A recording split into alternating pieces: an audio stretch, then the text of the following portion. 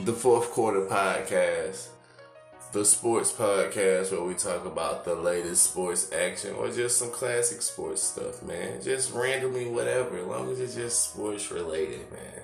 This is the Fourth Quarter Podcast. I'm your host, Larry Keith, man. How's everybody been doing? Thanksgiving's passed. How's everybody? How was your Thanksgiving? Was it great? Did you guys get full? Did you eat? What did you eat? Mine's a straight, man. This is the third episode, man. Let's just get straight into it, bro. The boxing match last night, bro. Gee whiz.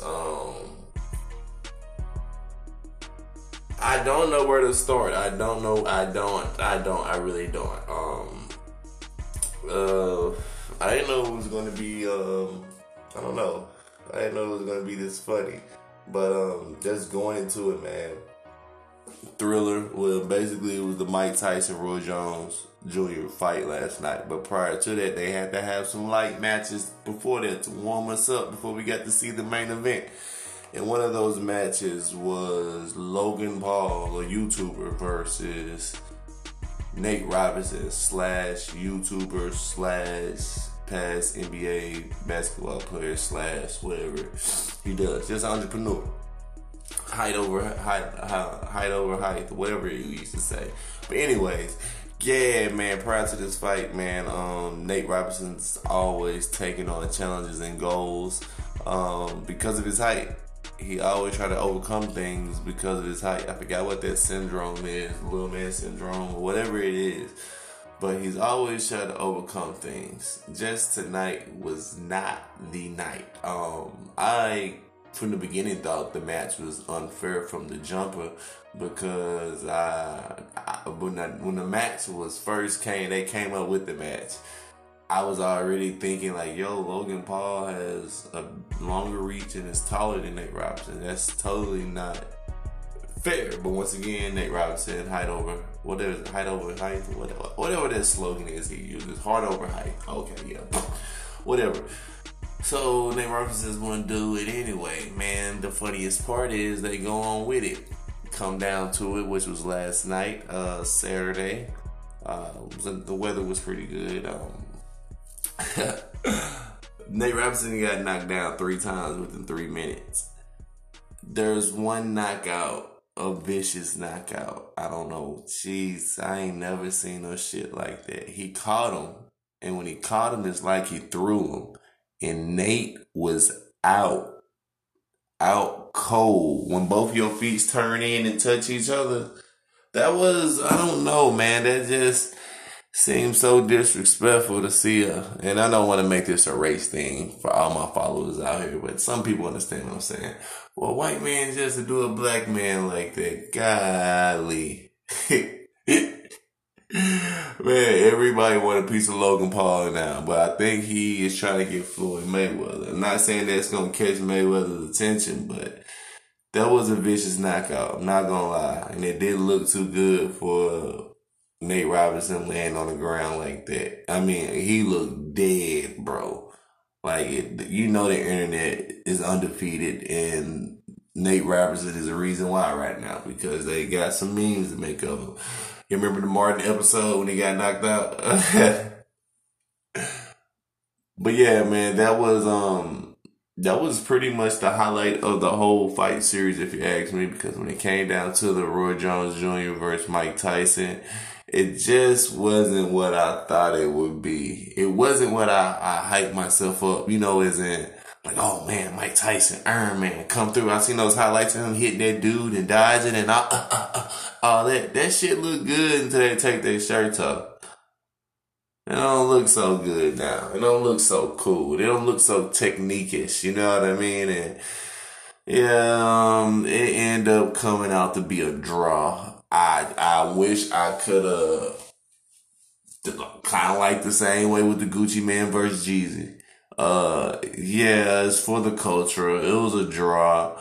I really want to see them let loose. Tyson was holding back. He was basically sparring in there. But besides that, man, that was a good little dosage of vintage Mike Tyson. I really didn't keep up with Roy Jones Jr., but overall the total experience was good. Some people didn't like it. They said, "What did you turn boxing into a concert?" Some people was complaining about the card and all that shit, but yeah, overall it was pretty good. Brought in some views. I got the highlighted posted up on the GPS Sports page on Facebook, so make sure to go check it out. Well, besides that, man, yesterday, college football. Man, was yesterday the last day for college football? Was that the last day? It was. I don't know. Like, is there any more games? Because I know when Alabama plays Auburn, I'll be like, yeah, the season's over with, and it's time for the playoffs or the bowl games or whatever. How are they even going to do the bowl games? But like, does anybody know? Are there going to be bowl games, or is it just a playoffs for the national championships? That's what I want to know. But besides that, man, let's just get into some of the scores from week. Oh well, there's actually 17 weeks, but I don't know. Right now, this is week 13. Let's just talk about some of the scores. Number 2 Notre Dame, which they played Friday, I'm happy they got away from North Carolina. I hate North Carolina and that Carolina blue. But number 2 Notre Dame beat number 19 North Carolina 31-17. Nebraska lost to number 24 Iowa. Texas used to be good. I don't know what happened. They still be in the top 25, but they be like pulling out, bro. They lost to number 13 Iowa State. Kentucky, I don't know what happened. I had good hopes for them in the SEC, but they lost to Florida, which their quarterback is on fire, which he probably wins the fucking Heisman. But, yeah, their quarterback, Trask or whatever, he went 21 of 27 and he threw for 256 yards and 3 touchdowns. No interceptions. Florida goes to 71 on the season and they're number 6 in the nation, bro. Yeah, they pretty much beat Kentucky's ass. Texas Tech barely lost to Oklahoma State. Number 23, Oklahoma State. The score is 50-44 in Oklahoma State's favor. Maryland, they lost to number 12, Indiana 27-11. Coastal Carolina, which is still in the top 20. Shout out to them. They won their game against Texas State, and that was 49-14. That Michigan State and number 8 Northwestern game was pretty good. And it's funny how the roles turn because it normally be Michigan State like ranked high and Northwestern, slowing out. But yeah, they was excited to beat number 8 Northwestern. That's weird. It's crazy how things turn over the years. Now the game that a lot of people was looking forward to, it was the Alabama versus Auburn game. Number 22 Auburn versus number 1 Alabama, with Nick Saban being out because he had the old Rona. Well, it really didn't matter because Alabama did pretty good. They ended up winning 42-13.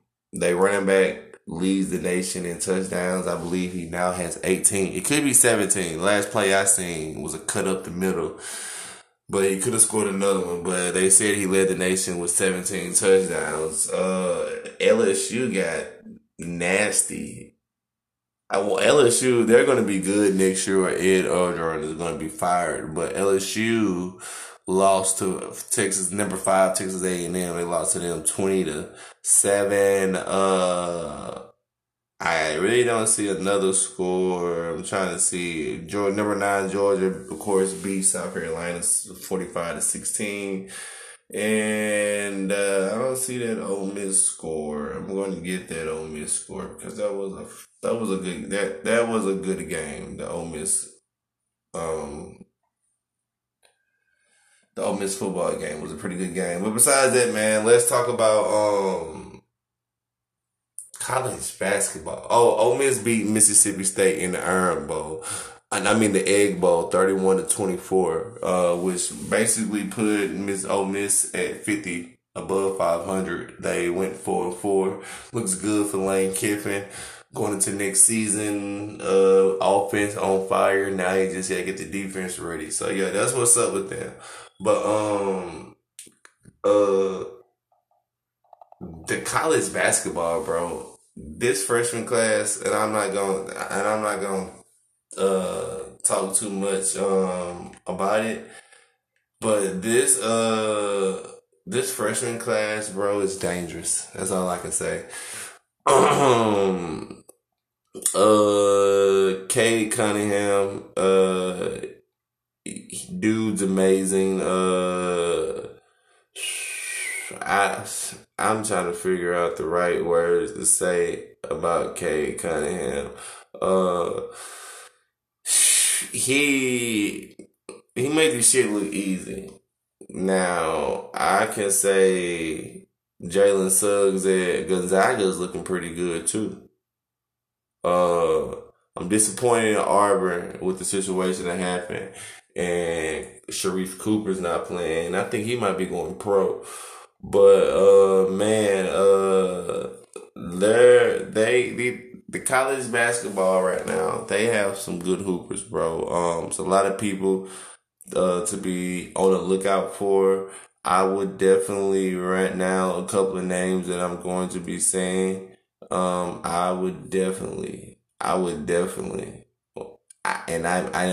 not even capping when I say this. Some names that I'm about to say right now, you should look up on YouTube. You should follow them. The number one, probably gonna be the number one draft pick in the next draft is Cade Cunningham. Dude's balling out. Right now, he's averaging about like 23 points a game. Another guy that's pretty good, he's at Duke, DJ Stewart.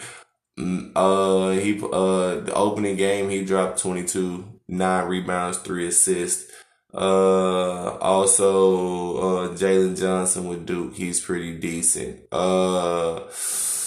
So I'm trying to look at some other guys. Scottie Pippen Jr., his sophomore year is looking good. He, dropped 25 with 4 assists. Ron Harper Jr., his debut, and he drops 30. These are freshmen, bro. He drops 30 and 4 rebounds. You know what I'm saying? Mac McClung, the white guy, not been making this a race thing once again, but y'all remember the guy that went to Georgetown, but prior to that was known off for Ball His Life for just YouTube, for just having hops. Transferred to Texas Tech, looking good, bro. Jalen Suggs had 12, 6 assists, and 4 points. He's at Gonzaga. It's the easiest. He makes it look so easy, so smooth. Cameron Thomas at LSU dropped 27. These are freshmen, bro. Freshmen and sophomores doing this, bro. Jeremiah Robinson Earl had 28 rebounds against for Villanova. The crazy part about it, I believe he's a sophomore. Now this is what surprised me. Josh Christopher drops 28 on number 3, Villanova. He's a rookie. He's a freshman. 28. I'm just saying, this class is crazy. The draft class, if these kids is one and done, which I'm pretty sure Cade Cunningham's going to be, because, I think, some situations with Oklahoma being banned from the season. I mean, from the postseason. I think he's going to enter the draft, bro. This draft class next year is going to be pretty good. Speaking of the draft class, out of the top 3, who's going to have the best season? LaMelo, Edwards Anthony, however you say his name, or James Wiseman. I'm really going to go with James Wiseman because he's really not going to have that much pressure on him following Steph having the pressure on him after Klay Thompson being out. So basically, all he's really going to have to do is just be a second Draymond Green, but a little bit better, if you ask me. LaMelo Ball has the mentally mature, but his game, his style, I'm in love with. I'm just ready to see it on the court. I can't play with him good on 2K, but he mentally, if he gets better and mature up and not be so childish, and there's not a rush to that. He'll be good, but for the next season, I think it's gonna be a little challenging for him. overcome critics, but I think he'll do it. But I think James Wiseman is gonna be pretty good. Anthony Edwards, I don't know, man. I don't know how this is gonna go. I really don't know. He's cold, but I don't trust him. That's all I can say. I don't trust him yet. But we will see. Come to the end. It's episode 3. Man, I can't wait to see some more of this basketball. Also on Facebook, if you're on Facebook, check out the GPS Sport page. I post highlights of all these players that I'm talking about. That's it. I don't post anything else. I try not to get that depth. I just want to post highlights. That's it. If you want to check them out, follow it on Facebook at the GPS Sport page. And of course, this is episode 3. I'm Larry Keith. Check out all those players, bro. For real, for real.